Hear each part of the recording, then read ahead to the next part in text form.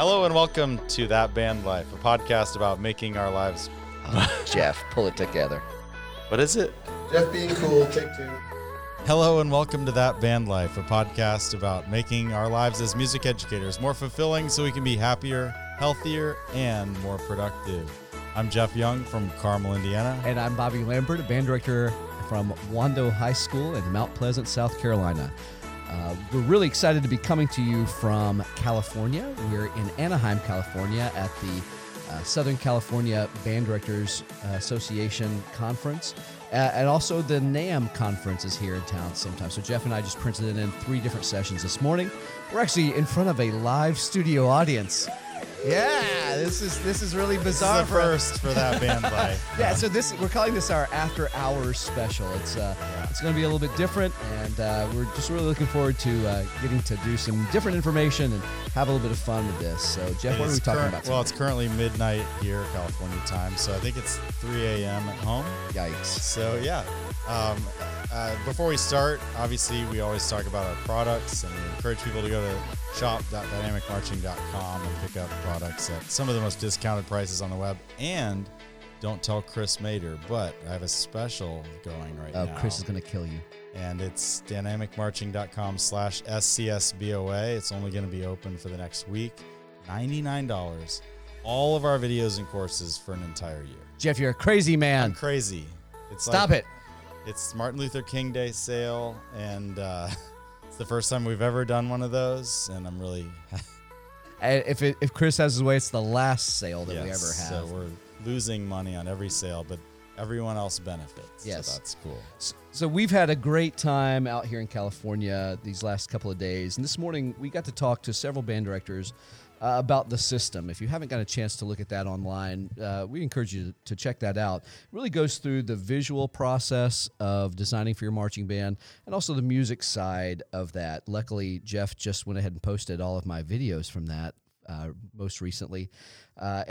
We just talk about how you begin. Where do you start with this whole marching band thing? So if you're the lone gunman at your school, the only band director, and you have to put together a show maybe for the first time or maybe for the 10th time, check those videos out or even just email us and let us help you with that process. We're all about trying to make things easier and more efficient, and so that you don't have to spend your hard-earned time or money on superfluous stuff. So check out the system. Again, we were talking about this morning, and Jeff started out with the system, the visual system, and he had several band directors from California walking around the room doing these dynamic stretches. That's right, in their suits and ties and everything. It was quite the sight to behold. And what was great is once everybody got up and started moving around, you could already tell that the blood was moving, and so all that stuff just works, and it's super easy. So Jeff, maybe talk a little bit about some of the things that you tried to get across this morning in your system, in your session. We just talked about the 11 tips for teaching marching fundamentals that I've already done a podcast on. That's one of the things we talked about today. We talked about some other ways that we, do our process. Some of the stuff that Chris Craigie talks about in his video on our website on music or visual ensemble. And I showed him a little bit of dynamic stretching, and we did just a little bit of posture stuff. Everybody was standing up. We went through the posture checklist. And just talk to everybody about not skipping steps and making sure you go through your teaching progressions. That was the most important thing. I think that is the most important part of what we both talked about, was anything that you skip or maybe treat lightly is what's going to come back to bite you later on. It's just like, making sure that you keep up with medical visits and those sorts of things. If you skimp on the aerobic part of things, the physical part of things, you find the kids can't get through the show. And that was one of the points that you made this morning that I thought was really important. Did you see when I showed them the clip of the students working out, and I said, we're going to get out of our seats, and some of them were like... Absolute fear. So absolute terror on their faces. We actually didn't work out, so that was good. Yeah, but they were watching the mountain climber exercises, the on the ground mountain climber, and it's something where you if you have kids doing that, or old guys like me doing that for any length of time, you start to find it starts to work on the muscles. And that was a thing that I would say at Wando maybe 4 years ago, we had to learn that lesson the hard way a couple of times. We just weren't ready for the physical demand that our shows were going to have on us. So I think for any kind of band, 20 members to 300 members, it's imperative that you make sure that you don't skip any of those steps in that visual process. And I got to come on then and do the music side of the system. And really we talk about the 5 T's, tone, tuning, timing, technique, and being in touch with the music. But all that happens after great music selection and basically putting a curriculum together so that you follow each of the steps to get what do you want, how do you exercise that particular skill, and if you do it right, what will you get in the end? I think that's one of the steps that a lot of directors, including myself, sometimes will miss is, okay, I want to have better tone. Well, what the heck does that mean? I think you have to really establish, okay, that really means steady pitch. It means it's unaffected by range. It means it's adaptable. Or else you have no idea as to whether it's getting any better. The session that I did, I'd never done it before, but basically at Wando, we'll do videos of ourselves about, say, the 5th of every month. And it was like sort of exposing all the blemishes. Yeah, you were really honest with everybody. Here's what we sounded like on August, July 5th. And it was July 12th. And it was painful. It really was, because they were like, so why are you doing this session for us? Our band's way better than yours. But just letting them see this progression, just the audience liked that one. I turned on the applause sign. We've got to have a live studio audience from now on. But having it so that so they could see that every band sounds rough at first, and it's okay. I think sometimes people will want to get everything together before they bring in a clinician or bring in people to hear them, but it's too late. You've got to bring people in who can tell you the honest truth in July, in August, so that they can make some things happen. And I'll tell you, it's one of those times where you have the right people in, they can tell you the right music selection. And if you've made a poor choice, you've picked out something that's way too hard, you can spin your wheels for 3 months and make everyone miserable, and 10% of the band quits, or you can just make a music change and make everything better really, really fast. So it was a great time, and some of the great questions that came up from that were like, okay, well, what do you do if, and how do you do this when? And these are the kinds of questions we love for people to write in and post on our Facebook page or on Instagram or Twitter, which I think we have those, don't we? Instagram and Twitter? Yeah, we do. All right, excellent. See, I don't know. Jeff takes care of all those things, but we love it because there's some. I posted a picture to Instagram today. Was I in that picture? Then I don't care. I don't remember. We love to hear, because there are questions that we hadn't really thought of. Jeff and I come from pretty different backgrounds as far as where we grew up, but our schools are really different too. He comes from a single school district. I come from a school district with 88 schools and 15 high schools. So there's very little that we haven't heard of or seen, but sometimes we don't think about saying that. So anytime you have those questions, just email us or post those. Then we finished with our total program success. If you haven't seen that class that we have on there, that's actually, I know that we put it together and everything, but gosh, I go back to that more often. Even the longer that I teach, the more times I go back to that and reevaluate where we are. We're at Wando, we're kind of through our 6-year cycle right now. And we're going back through and saying, okay, what do we want to do next? Let's dream even bigger than what we did before. We've checked off almost everything on our wish list from 6 years ago. So it's a really exciting time, and it's kind of scary. We don't really know where the next thing is or what's the next goal. I think that's when band programs can get really stagnant, when they don't have a direction that they're headed into. So for everybody who wasn't at the clinic today, the 6 things we talked about were evaluation, where we talk about like evaluating your program and going through the steps of what are we doing really well and what do we need to improve on. Then we talked about visualization, where you're kind of what's the picture of where you're going in 1, 3, or 5 years, maybe 10 years. Then we talked about prioritizing how to get there and organizing what you need in terms of like people and places and things. And then we talked about communication a lot. And then we kind of wrapped up with how to implement all that. So that was the total program success hour that we did. I think it'd be really important. One of the best things I took away from there is when you talk about that communication piece. And about, you talk about the 4 C's of communication, but the first thing that you talk about is what's the intent of your communication. I think that's something that I needed to hear again. So it might be worthwhile for the listeners to hear that too. The aim stuff? Well, no, actually the intent about informing. Oh, yeah. So we as teachers, we want to inform, we want to instruct, or we want to inspire. And so we talked about how when you're communicating, you don't want to belittle students. You don't want to make them feel bad. You don't want to yell at them, so to speak, even if they do something wrong or whatever. We always want to inform them. This is what you need to know, or inspire them in some way. But all communication needs to be kind of in that realm, or we're in the wrong profession. When I think that that's important about parent communication back and forth, if you go to the band director Facebook group, which I got to meet one of the great administrators of that, Rachel Maxwell, a couple of weekends ago, and she was saying there's so many things that they have to cut out of there because it's just complaining or whatever. But there's some vicious parent emails to teachers, and my best responses, the ones that I love the most, are where the teacher says, "I appreciate the feedback. I will consider this. Thank you for the information." It's completely disarming. Totally takes everything out of their hands. Now, that's not the way that I normally reply.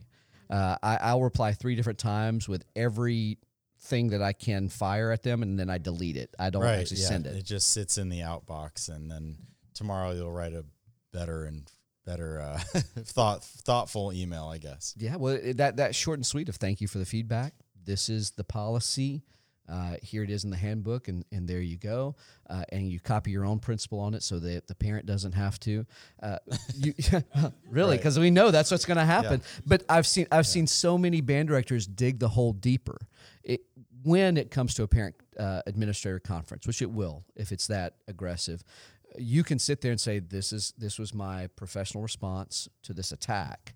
And that completely changes, as opposed to, well, I called them several names back to what they sent me. And then it becomes a whole quagmire of he said, she said, they said, you said this about my child, you made me feel this way. Well, no, it just needs to be you, the parent, has taken this aggressive action, and I'm just responding to it in a professional teacher way. I'm saying this because Bobby Lambert needs to hear this right now, more so than anybody else. It's those kinds of things that I think the communication side of this, figuring out total program success, is so important. We get so bogged down with all of the battles that we have to fight that we get kind of tired and weak, and it's in those tired and weak moments that we make really poor decisions in our communication cycle. And it only takes once. One of my favorite things to say when I'm kind of in that defensive zone is I try to just step back and I say, you and I have the same goal, and that's success for your student. All this other stuff, we can kind of figure out the details of that, but let's agree that that's our goal here. That's where we're starting here. We both have the same goal. Yeah. So after we did our 3 clinics this morning, we had some lunch at Del Taco for the first time. Yeah, we've never been to Del Taco. That's for the 8th time today, I will say that my burrito had French fries in it. Our minds were completely blown because he wanted fries, so he asked for a side of fries with his burrito with fries. If you've ever seen Jeff, you know that that's a bizarre thing for him to get.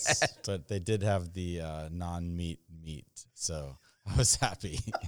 Yeah, when you said that was an option, I was like, wait, are you just kidding? Is that like cardboard that they just roll up in there? No, it tasted pretty good. I think it was, I forget if it was Impossible or Beyond. Impossible meat, right? Beyond. It's Beyond Meat. It was good. It was good. It's real good. California is amazing, everyone. I have been able to eat vegetarian every meal so far in California. So I have not wanted to eat vegetarian even once, and I've still been pretty happy here. So after that, we were walking out of Del Taco, and Bobby said, I really need to walk more. And then we were talking about going over to the NAMM, which is at the Anaheim Convention Center, and he's like, so we should walk. And I was like, well, I don't think it's close. And Bobby said, well, I don't want to walk that far.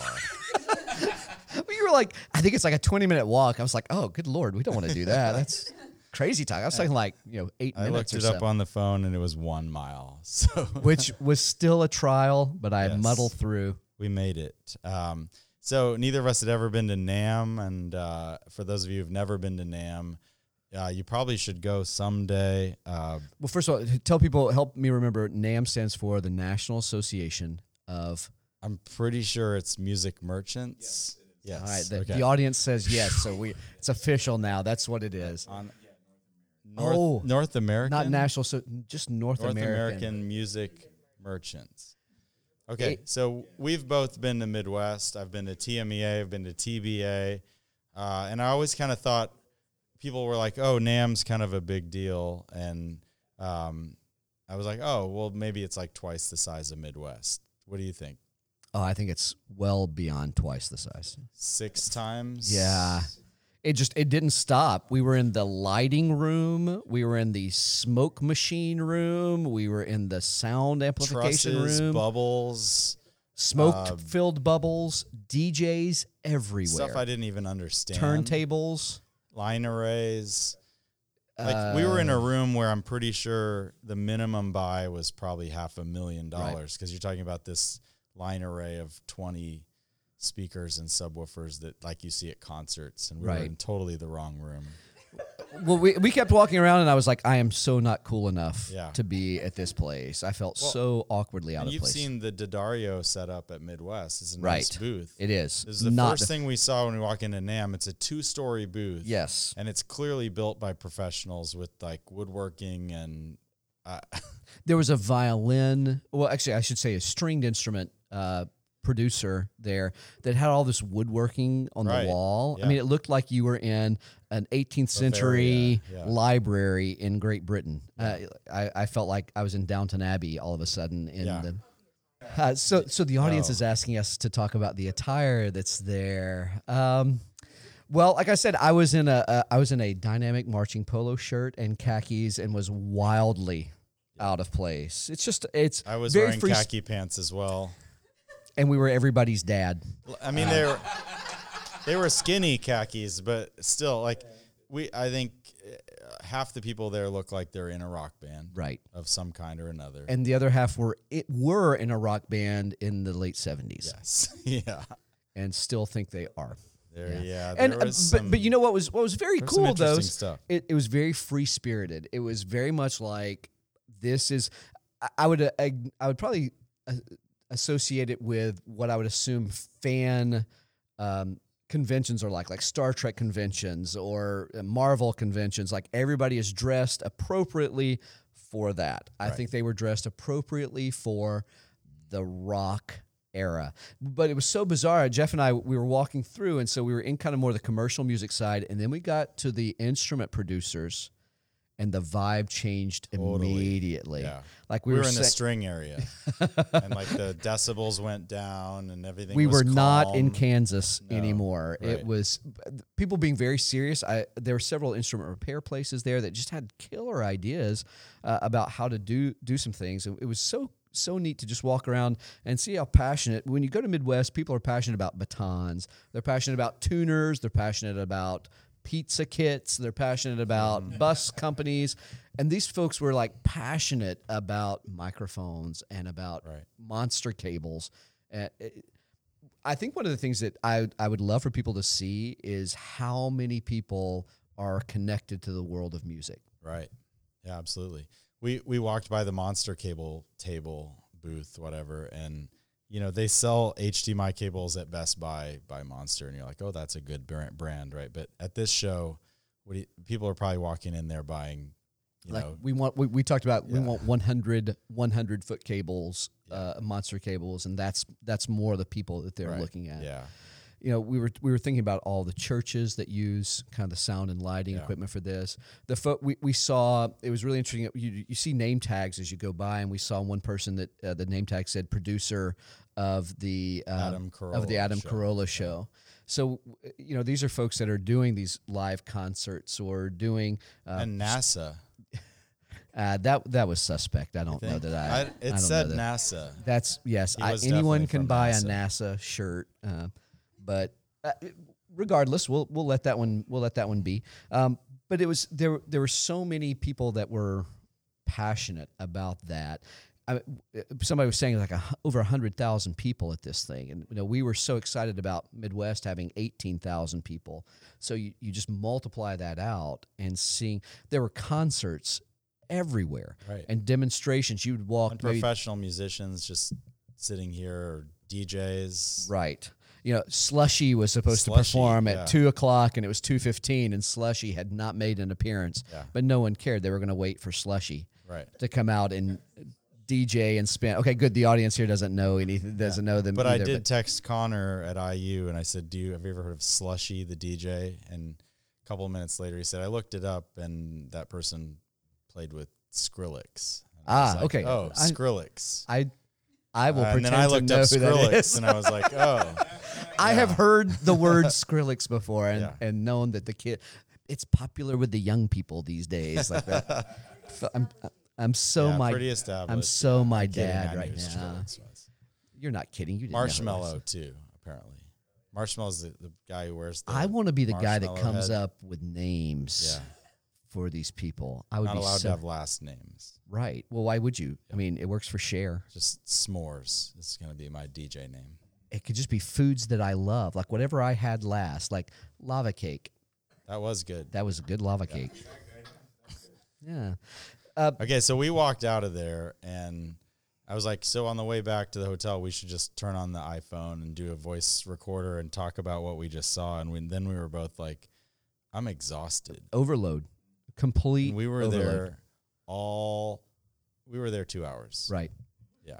But that was, I'm glad I did it now. I think if I ever, when I would come back, I would love to just kind of say, okay, I'm going to focus on just these things. Like maybe it's microphones. I'm just going to focus on that because that could take up most of your time there. Yeah. Or I'm just going to focus on, jazz mouthpieces. That was another place that you could go. If you've never been, well, the last thing I would say, we're talking about the concerts everywhere. I mean, tonight, Tower of Power closed out the evening with a concert. So this is not your mom or dad's music convention. This is, well, it kind of is because that's sort of the age of a lot of the folks that were there.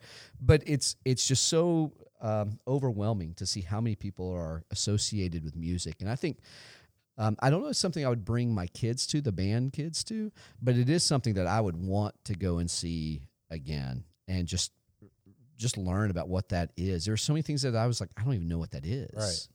Earplugs. That was one of the other things that we were looking at, like how many different types of earplugs that were there that I would love to have, but I don't know nearly enough to make an educated decision.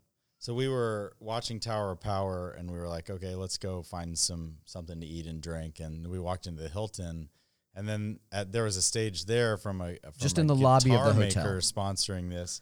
This guy named Brandon Niederauer, and holy cow! Yeah, This guy was a 16-year-old guitar player, singer, band leader. Apparently, he was on Broadway in the School of Rock musical. and But when you hear him, you would know. You'd say, "Yep, definitely." everyone needs to check this kid out. If I were going to put something up against Tower of Power out in the the outdoors just outside the Hilton, this person would be a great alternative because it was a different kind of vibe, but still amazing talent that was there that for the folks that were there listening. And what was very cool is even though he was so young, he played with an old soul. Like it just sounded like he was quoting Jimi Hendrix at one point. I heard he was quoting other famous Carlos Santana. There was a quote in there that I swore was Carlos Santana, and then there was just his own original stuff that was off And the band, charts. the band was sick. Yeah. And they had a singer at one point. All of this to say, NAMM is legit, everybody. Amazing. When people have told me before, it's like, oh yeah, well, we've got the Midwest Clinic, but NAMM is coming up in about 3 weeks, and that's the really big deal. And I thought, well, that can't be right. It's right. Yep. Yeah, it's a big deal. So anyway, being here in California, it's kind of given us a new insight to some of the challenges and struggles that people even deal with here. Yeah. When you have so many people living in small places, you find some really interesting challenges that are out in the band world. And I mean, maybe we can ask some of our lovely studio audience members to give us some questions or thoughts on what are some things, maybe particularly California, or something that they would want to know about some of the other places out and about. Let's put a couple of them on the spot. Oh, I think so. I think that'd be great. All right. Well, okay, so I'm actually a private school band director here in Southern California. One of my colleagues here is with me that teaches here in Southern California, who's also a private school band director. But since that you're being at Marian Catholic, how to expand that? They don't really kind of touch basis on that here in California. It's kind of like a taboo thing if you go to a public middle school to do that. So like, how do you promote that to bring more kids into your program? Sure. And that's kind of that's one of the struggles that I've been kind of dealing with. I mean, there are some within the area, private schools specifically, to reach outreach to those kids, but like, I guess it's like you're really essentially kind of doing car salesman. Yes. Trying to bring those people in. So, well, I would tell you the way that we kind of compared it was much like a college director having to recruit kids, and you had to be careful because the public school, high school teachers don't want you coming into their middle schools to take students. One of the ways that Greg was so good about just going into places and offering clinics, like, how can I help you? Could I come in and be a brass tech for you on a concert camp day? Or can I come in and do maybe a couple of master classes with certain instruments? So that you're not just blatantly coming in and saying, hey, we want you to not go to your public high school, but to come to our school as a private school. But we did that pretty often. I would say at least there were 3 middle schools, public middle schools, that we wanted to try and get to as much as we could. For Chicago, middle school, private school band instruction is usually 1 day a week at best, and it's a pay-to-play. So the directors oftentimes had to struggle with, do I hold the student accountable so much so that they quit? Because they would literally just come in and pay X number of dollars each month for that band class. So we would have strange numbers. Like I remember one year we had so many saxophones that we changed 8 of them off of saxophone and still had too many saxophones in the marching band that year. But anyway, to go back to just trying to find creative ways to go in and help those middle school directors without coming in to recruit, but I know you said you do low brass instruction. Like I'd love to come in and just help out, like on the first Thursday of each month, or if you want me more than that, I'd be happy to do that. Right. It's building that relationship, and I think we have to recruit at Wando our middle school kids because they have 5 different schools they can choose from to attend as a high school student. So we have to recruit just like a college would. It just works like in the public and private. So exactly, and we're finding that students just want to be wanted. And if they know that, hey, we would love to have you. You may not be the best saxophone player that I've ever seen in my life, but you're somebody who works and you're somebody who wants to. Good. Yeah, that's so important. So I think walking that fine line between trying to get people to come to your school without quote unquote stealing them from the public school, I think that's big. With us, the high school band directors minded less, because they knew that Marion was going to be a good musical experience for them. And I think if you can show some of the folks that too, that we were giving them an opportunity that sometimes, especially with larger high schools, they may not be able to get. Right. Same with the academic classes and rigors. Like the academic rigor at Marion was really quite strong, and the public schools around us maybe couldn't offer quite as challenging a curriculum as we did. So those things kind of made it a little bit better. I'll tell you this last thing that we do at Wando this year. We started the LEAP program, and it stands for Lessons, Experiences, Access, and Performance. And it's about bringing 8th and 7th graders onto campus for different things. Like we did a marching band day where they came for an hour, learned one pep tune and our alma mater and played that for their parents, and we played our show for them. We do another thing where we offered them a chance to come and play at our holiday concert. We do a thing where our chamber groups are going to go out and do a concert for them.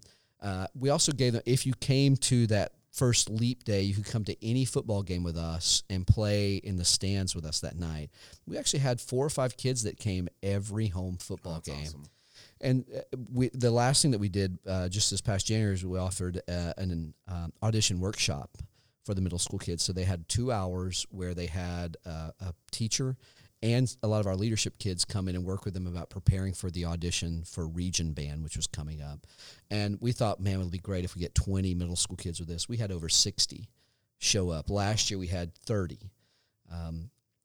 So it's like those kinds of, it's a program. We just want you to see what we're about. And yes, it's recruiting, but it's also trying to encourage and engage them to be better musicians. So maybe that's a way to go. Yeah. Do you see, I mean, in the private sector, I guess you can see more kids like involved with so many different activities. Sure. When I was the assistant band director at a public school, that kind of it started slowly to happen. I don't know. Do you see that at Wando, or like how do you kind of the retention is also the other thing too? So it's tough.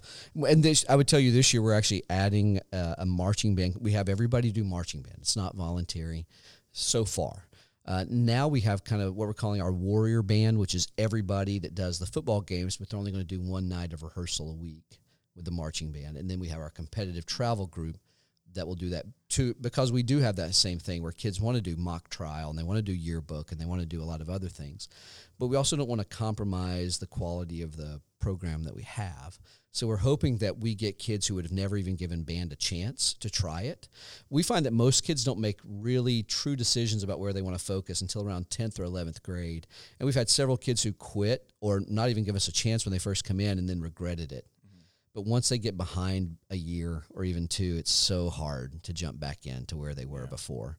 So all that to say, we've tried to make it so that it's a little bit more accessible for students to come in and just kind of get their feet wet and do that. Yeah. But you have to be really creative about those things. Like how can we get students who maybe aren't ready to commit fully to give us a try, or how do we get those kids?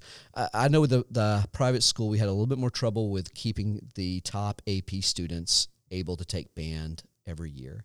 Now I'm really fortunate at Wanda, we actually have both the block schedule and the traditional 8-period day on top of each other. Oh, wow. So some students have a block class and some kids have 2 skinny classes, we call them, in there. So we rarely will have any kind of scheduling issue.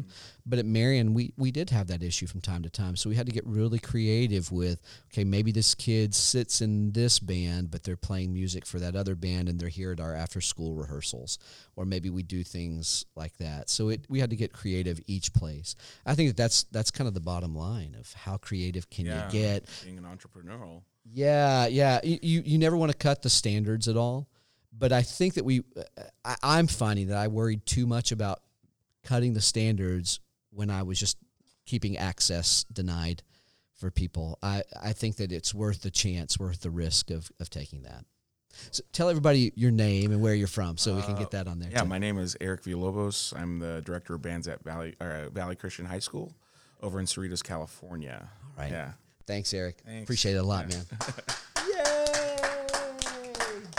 You're on the podcast. Okay, so Bobby, I had the pleasure of sitting in on your and Jeff's session today, and you talked about involving students in ways that made them feel accountable and in charge of something. So I personally teach color guard, and when I talk to a lot of my colleagues in the business, they like to talk about, well, I don't trust my kids to do X, Y, and Z. So rather than charging my students with this task, I do it myself because I want it done correctly instead of giving them the independence to do it correctly. So what's your response to that? I think that, and I would agree with that statement, especially when I first started, that I was very control freakish about everything that I was doing. The older that I got, the more that I saw that kids were hungry to find acceptance and success in any way possible. We've been talking about our good friend Jeremy Turner, and Jeremy. Jeremy, I hope when you listen to this, he's one of the best students that I've ever had. And Jeremy was one of those kids that if I had said, hey, we need to clean the toilets to be a better band today, he would have done it. He would have been the first one there. Yeah. So, and there were times where, Jeremy wasn't the first chair saxophone player in our band, but he was integral to Marian's success because of that attitude that he brought. So he was part of several groups on our Marian leadership team. One of the most important ones that he did was part of our electronics crew. We called it E-Crew. And so I was the one in charge of electronics and getting all the microphones and all the speakers and the sound system out there. And I would get so busy doing other things that would fall by the wayside. And Jeremy and several other friends helped me with that. And they created this atmosphere and climate of, this is ours. And you trusted them. Well, and here's the thing that we said earlier, they will fail. There'll be something that they miss. But I think that kids learn infinitely more from failures than they do from just talking or not being allowed those things. Tacit failure, that experience. Absolutely. And there were some that were a little costly. I can remember one time they put the covers over our speakers and they broke several of the cables that we had. Oh, and they were just... they were so upset when they came and told me, and they knew that I was just going to destroy them. Right. I didn't have to say very much at all. Okay, so what did we learn? They're like, okay, we'll be more careful with it. And from that point on, they were more careful than I would have been with it.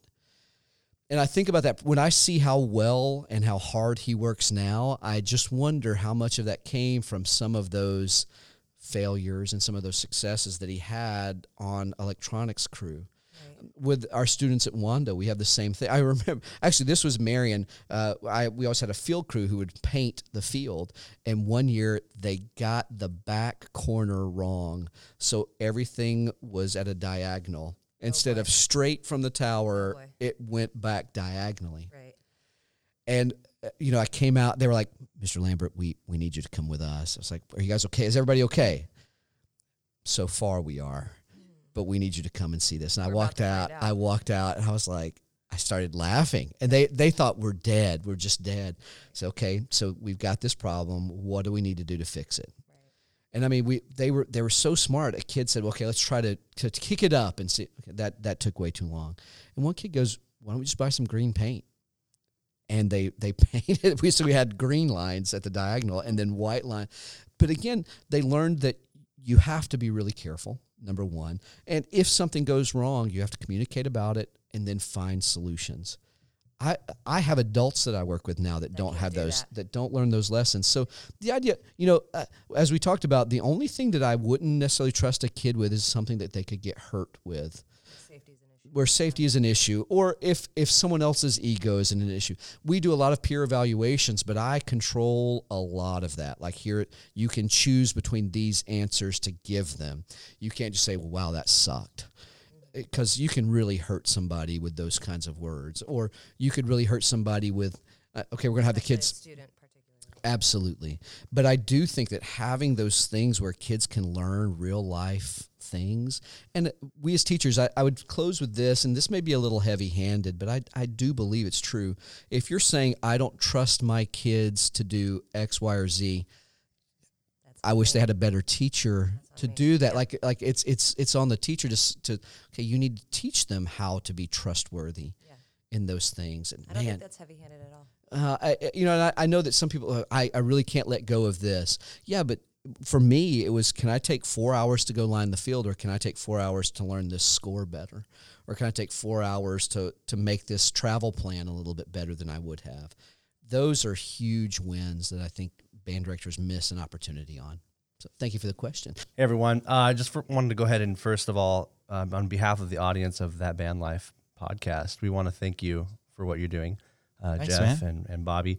I enjoy listening to it on my unfortunate hour-long drive to work. Ouch. SoCal, from Long Beach to Santa Ana, which is only 15 miles, but we get to enjoy every stoplight on the way. You should buy a bike. Actually, Okay.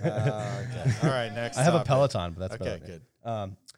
Good. What I do want to ask is, I also teach at a private school here in Santa Ana, known for sports.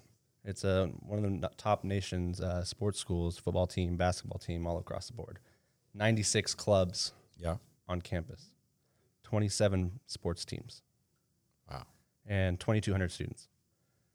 So the band program back in the 80s used to be really huge. Rose Parade used to host a tournament every year called the Tournament of Champions. And now, we're struggling at 50 or maybe 60 on a good year. This is my fourth year there, but my job is to kind of recruit for that program, build feeder programs. It's private school, so not a lot of elementary, middle schools have music programs at all in these schools. So we have no feeders; they're just kind of randomized. So the after-school program I have really, really helps focus that and builds a lot of numbers for the high school, which is great. However, the parents and their mindset behind it is kind of like a sports mindset where they, send their kid to club ball and I'll see you later. I have nothing to be a part of, and there's nothing for me to do besides drop you off and pick you up. And that's kind of starting to get to a point where, you have like those 10 parents that have, all your parents that want to stick around and help. You give them opportunities at concerts, but I'm actually struggling to find a way to get parents to be more consistent with supporting their children in music education because they didn't grow up with it. It was all of a sudden now they're 6th grade, 9th grade, and they're doing music education, but they have no background on why it's important, and they just know that it's a thing that the kid does. So why not drop them off? So how do we get parents more involved with their students and with the band program as a whole? That's a great question. Actually, I got that question twice after our session today. I think I think you're well aware that 10% of the parents are always going to do 90% of the work, first of all. And so I think my advice right off the bat is just making sure that 10% of the parents, even if it's only 10 parents, you have to make them feel special and make them feel like they're a part of the success of the group.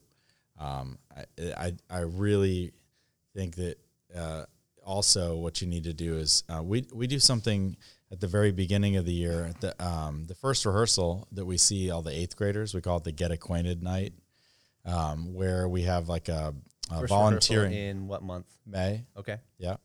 So it's just 1 That's 2 hour odd for here. Yeah, it's just it's 1 2 hour rehearsal just to make sure that 8th graders know we know you're coming, essentially. But we also have what we call the volunteer fair. And so in the commons at the high school, we'll have like a station where somebody who's been the band nurse will talk about, hey, volunteer with us, or photography, or ways and means, or we do a community night where we have food trucks and a performance for the community. And so all of these things that we kind of set up as really important things for the parents to be doing, they recruit other parents. And I think that's really awesome. The first time we did that, I walked out there and I was like, who came up with this? This is genius. Mm-hmm. I think it was Tim Dawson, who's a good friend of the program and former Band Booster president. And it's just like, what a better way to recruit parents for another parent to say, I really got a lot out of being on tarp crew or on field crew or on front ensemble crew or electronic, whatever the crew is, and they're trying to recruit other people. That was really cool. The other thing is just making sure that, like, for example, uniform mom in marching band or whatever, or uniform dad, whatever, there has to be somebody in charge. And so like making a parent in charge of uniforms helps them to feel a sense of ownership. They care if the students look good. And I know Bobby utilizes a lot of student leadership in that role, but I know he also uses parents. But the cool thing about those is those leader parents are teaching the freshman parents what to do when their kid graduates. And so all that stuff is just creating a culture. We have a culture with our students, and you're creating a culture from scratch essentially with your parents. And that's really tough at first. It might be only 10 people, but get them like so fired up about their role in it, but not too much power, right? You don't want them making decisions, but you want them to feel like, man, we couldn't do this without you. It's interesting because, it's my 4th year. So you learn about all the different types of praise that you give your students. And when you start off, it's a lot of negative praise on to be honest. Majority of my friends who started, teaching at the same time struggled with that and learning how to find, the positives in everything that the kids are doing. There's always something good that hey, Sally brought her folder today. Let's congratulate that, But you have to do the same thing with parents. That's kind of what I'm hearing. And the more you do that and interact with the parents and provide them that praise, the more they want to be invested in the program, I think. One of the people who came up to me after the clinic today said, okay, so situation, whatever, a girl took an extra Gatorade, whatever, stupid, right? But a parent was screaming at this kid for taking the extra Gatorade. She's like, like that parent hates me now. She's turning everybody against me. And I was like, okay, I don't know why you would ever scream at anybody for taking an extra Gatorade, but my approach probably would be like what I use with young kids, which is the love and logic approach, is say, I'm so glad you're here volunteering. This is so sad that this situation occurred, and I'm more than happy to have you back volunteering with this group as long as you use positive voice or a positive tone of voice with our students. It's all positive. I didn't say you can't come back and volunteer unless you stop being a jerk to our students. No, it's none of that. No, it's like, I'm so glad you're here. It's just sad. This is a bummer. We're all bummed about it. It got out of hand, but we're happy to have you back if you speak this way to our students. That's the expectation. So I thought that was really Yeah, I think it's Gatorade, right? But it could be anything. Yeah. So Taylor also has a podcast. So before we get to the next question, if there is any from our studio audience, I would say podcasts have been around for a while, but they've become more popular in the last couple of years, 3 years, 4 years. And it's a way of at least professional development. It's the university in the car, right?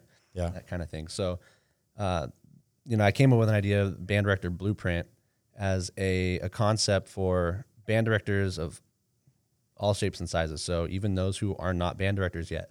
I think there's a lot of podcasts directed towards professional development and how to be a better band director, but how do we enforce and encourage those in college to continue and want to continue past their 3-year mark, their 7-year mark, where everyone starts to fade out. I think it would be good to kind of talk to people that are struggling in those situations. First-year teachers, second-year teachers, first-year undergrad students. What are they expecting? And kind of learning from that and hearing from different parts of the country. So Band Director Blueprint is kind of about how to build your career as a band director from different perspectives. So that's awesome. Looking forward to that. So everybody go check out the Band Director Blueprint on Spotify and Apple Podcasts. Right yeah, go check that out. So Taylor, before we let you go, when was the first time we met? I don't remember what year it was, but... So I marched 2010, 2011 Blue Devils, and one day when we were at Mars after a long rehearsal, actually it was like in the morning, and then all of a sudden 20 of us kind of got called out. I was like, uh-oh. We're in trouble. We're screwed. SCOJO's is not happy or something. But Todd Ryan asked, like, hey, guys, we're going to jump in a van. We're going to head down to San Jose and go to Valley Christian High School. And I'd never been there. I didn't know what was going on. So I just said, yep, jumping in the van. Turns out Jeff Young was filming one of his first videos for Dynamic Marching with Todd Ryan as the main actor. Visual performance individual, yeah. And he's in there. I was naive and didn't know what I was experiencing. Tuba? I was euphonium. Euphonium, yeah. That's awesome. Lower split. Yeah. But I had a great experience in Valley Christian High School is in this most beautiful part of San Jose. So pretty, yeah. And it's got its AstroTurf on the field and on the roof, apparently. You can see for 100 miles down in the valley. It's amazing. But something I really appreciated was the professionalism that you had and the quality of the video and the information. And Todd, I think, really felt comfortable in the situation, and everyone else had a blast just doing whatever you asked for us. Todd's the master. If you haven't seen it, check out that video. Yeah. Visual performance individual, dynamicmarching.com. Just a little plug there. Thanks, Taylor. Dennis, you're up. Okay, so young man from the audience, tell us your name and if you've got a question for us, please. Well, my name is Dennis Crystal. I teach at Newbury Park High School, and I'm curious, as a high-performing band director, how you maintain your true north, emotional center. I'm being serious. Why is that funny? Take two. Yeah. Dennis being serious. Take two. See, they're not used to that. Late. Yeah, this is that band live late. No, how do you teach intonation? No. Well, you know. Do it again. No. Let's get a good cut. Let's get a good cut. Musk is up next. You can ask. My name is Dennis Crystal, and I teach at Newbury Park High School in Thousand Oaks, California. And really enjoyed your sessions this morning. So thank you very much for coming out. We're glad that you really encouraged us to come. Dennis has been a friend for a few years, and if you hear laughter in the background, it's because we're, these are some awfully good people here. That some of them we just met tonight, and some that we've met 3 years ago now. I guess it is for me and Jeff, even before that, many years ago. So, anyway, you have a question. Go ahead. I do, and I think an important part, at least to me personally, is maintaining some emotional center through what is otherwise a very dynamic year of teaching and running a band program. And so I found it very valuable as I get to know you and Jeff to be able to just understand that the challenges that I face in a fairly small band program in a relatively unrenowned part of California are very similar to the challenges that maybe you would see in a much larger, higher profile program. Well, I think everybody has those struggles. They're different, but I wouldn't say that any of them are better than, worse than, less than.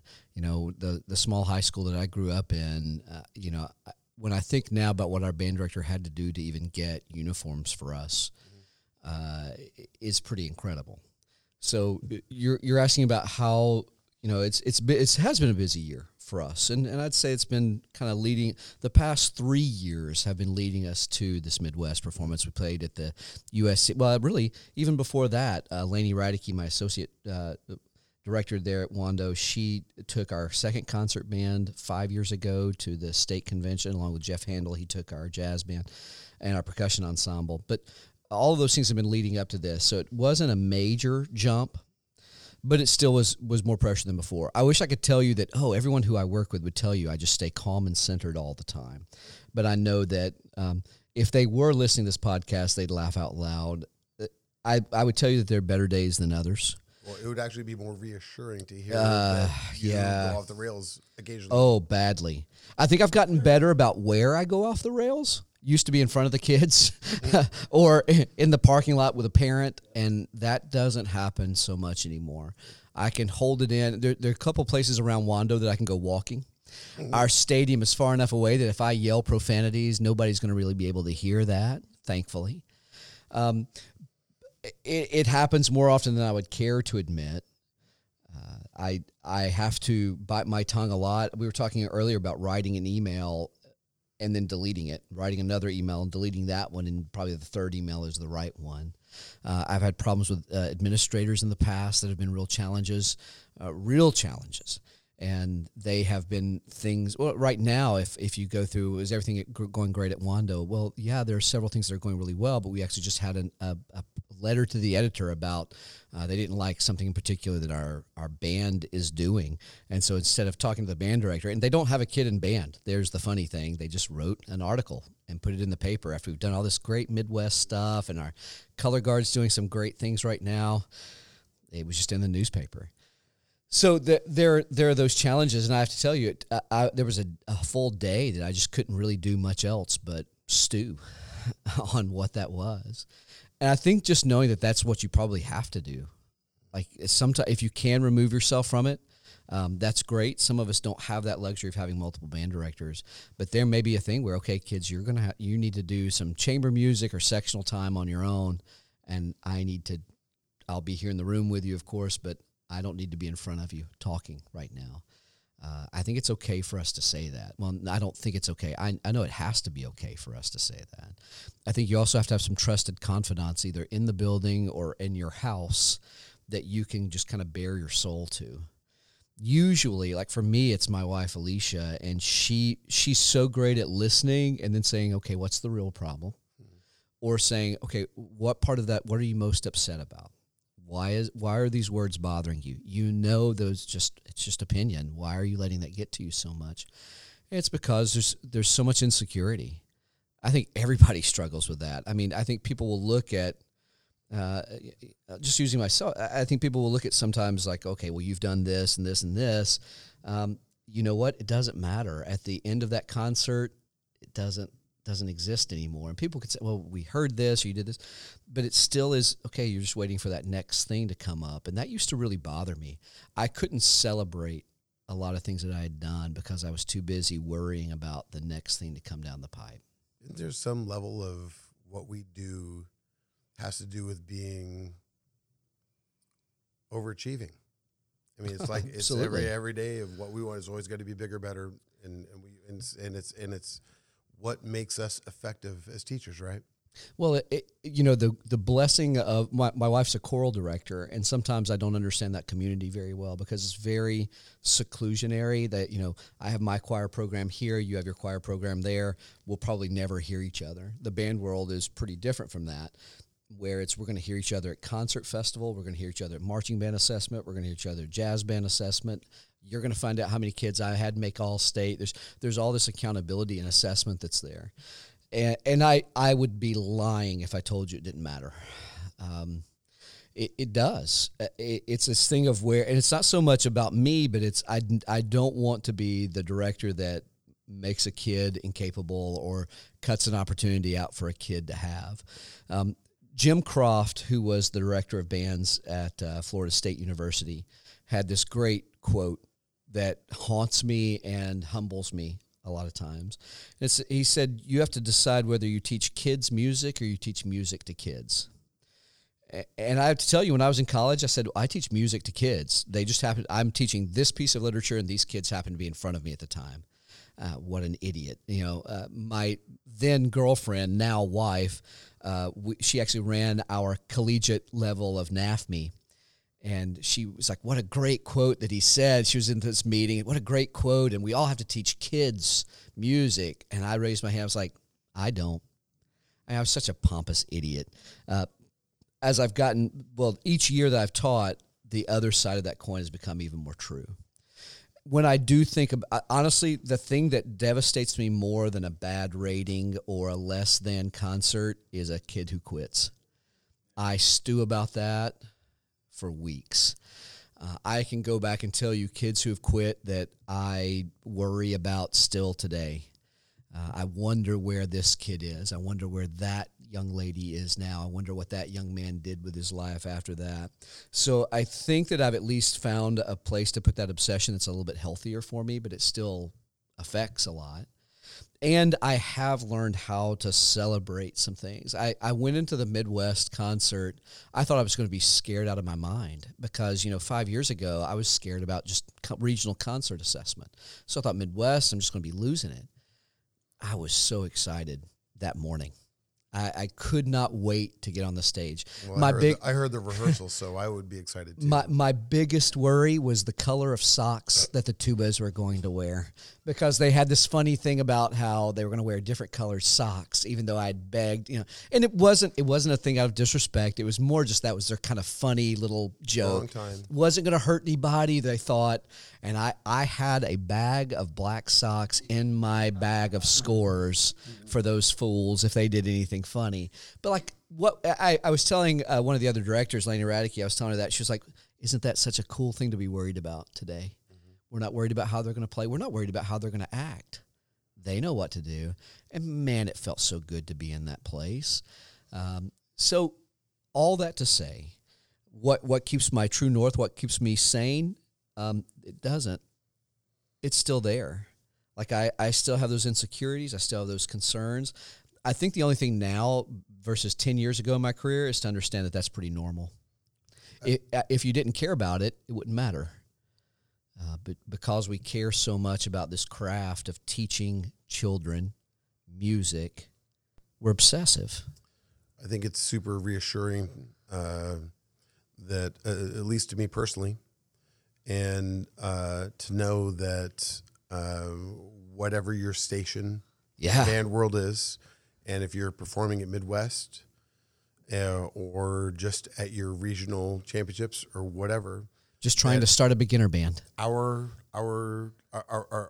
passions, our motivations, and our challenges are very, very similar. And so, Jeff getting ready to go on the field at Grand Nats is dealing with some of the same issues that I'm dealing with my band going to our very first show, and you still got the same issues. And so I'm thankful to you guys that you occasionally answer my phone calls and let me just,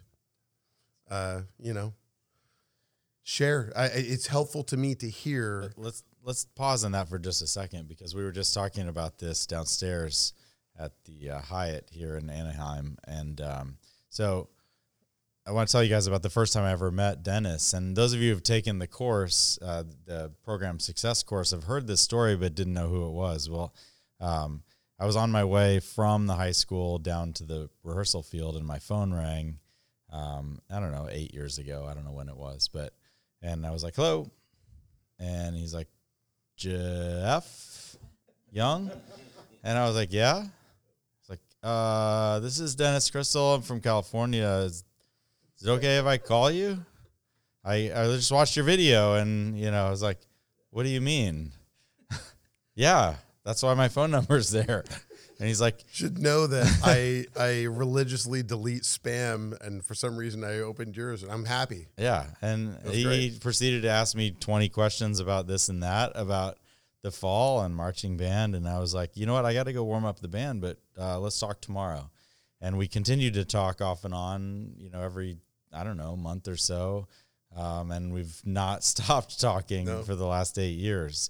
And hanging out at Midwest and stuff. But I think it's a really cool story because Dennis was not afraid to reach out and go, hey, I don't know everything. And he called me, and I'm like, well, I don't know anything. Well, I don't know everything. It's fairly generous. I don't know everything or anything sometimes, And so when you didn't know something about this, I'd put you in contact with Greg Bim, and you guys did a clinic there, and with Bobby and with me, and this is just what good people do. Is that they want to help out other people, but what? Well, I called you once, but you were at home on lunch break, and your son Connor was like over rinsing a glass, and you stopped our conversation and said, "Hey, man, you don't need to use all that water." And I thought, like, oh my God, I've just said that to my own kids. Like, oh, it's so the same. We're so the same. It really doesn't take 3 gallons to wash one. But it made me dish feel or better. Glass, yeah. But I guess the moral of the story is like, what's different between you and 1,000 other people who've seen the Dynamic Marching DVDs is you got on the website and you're like, oh, his phone number is right there. Don't start. You're going to get a million phone calls now. I don't care, honestly. It's fine.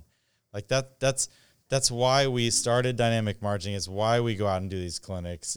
We want to help other people. And that's why I continue to rely on you as a friend, and confidant and mentor. But what I want everybody to learn from that is pick up the phone, pick up the phone, write an email. If you want to know what makes Richard Saucedo tick, write him an email. He might respond to you, it's just, this activity is not as big as we think it is.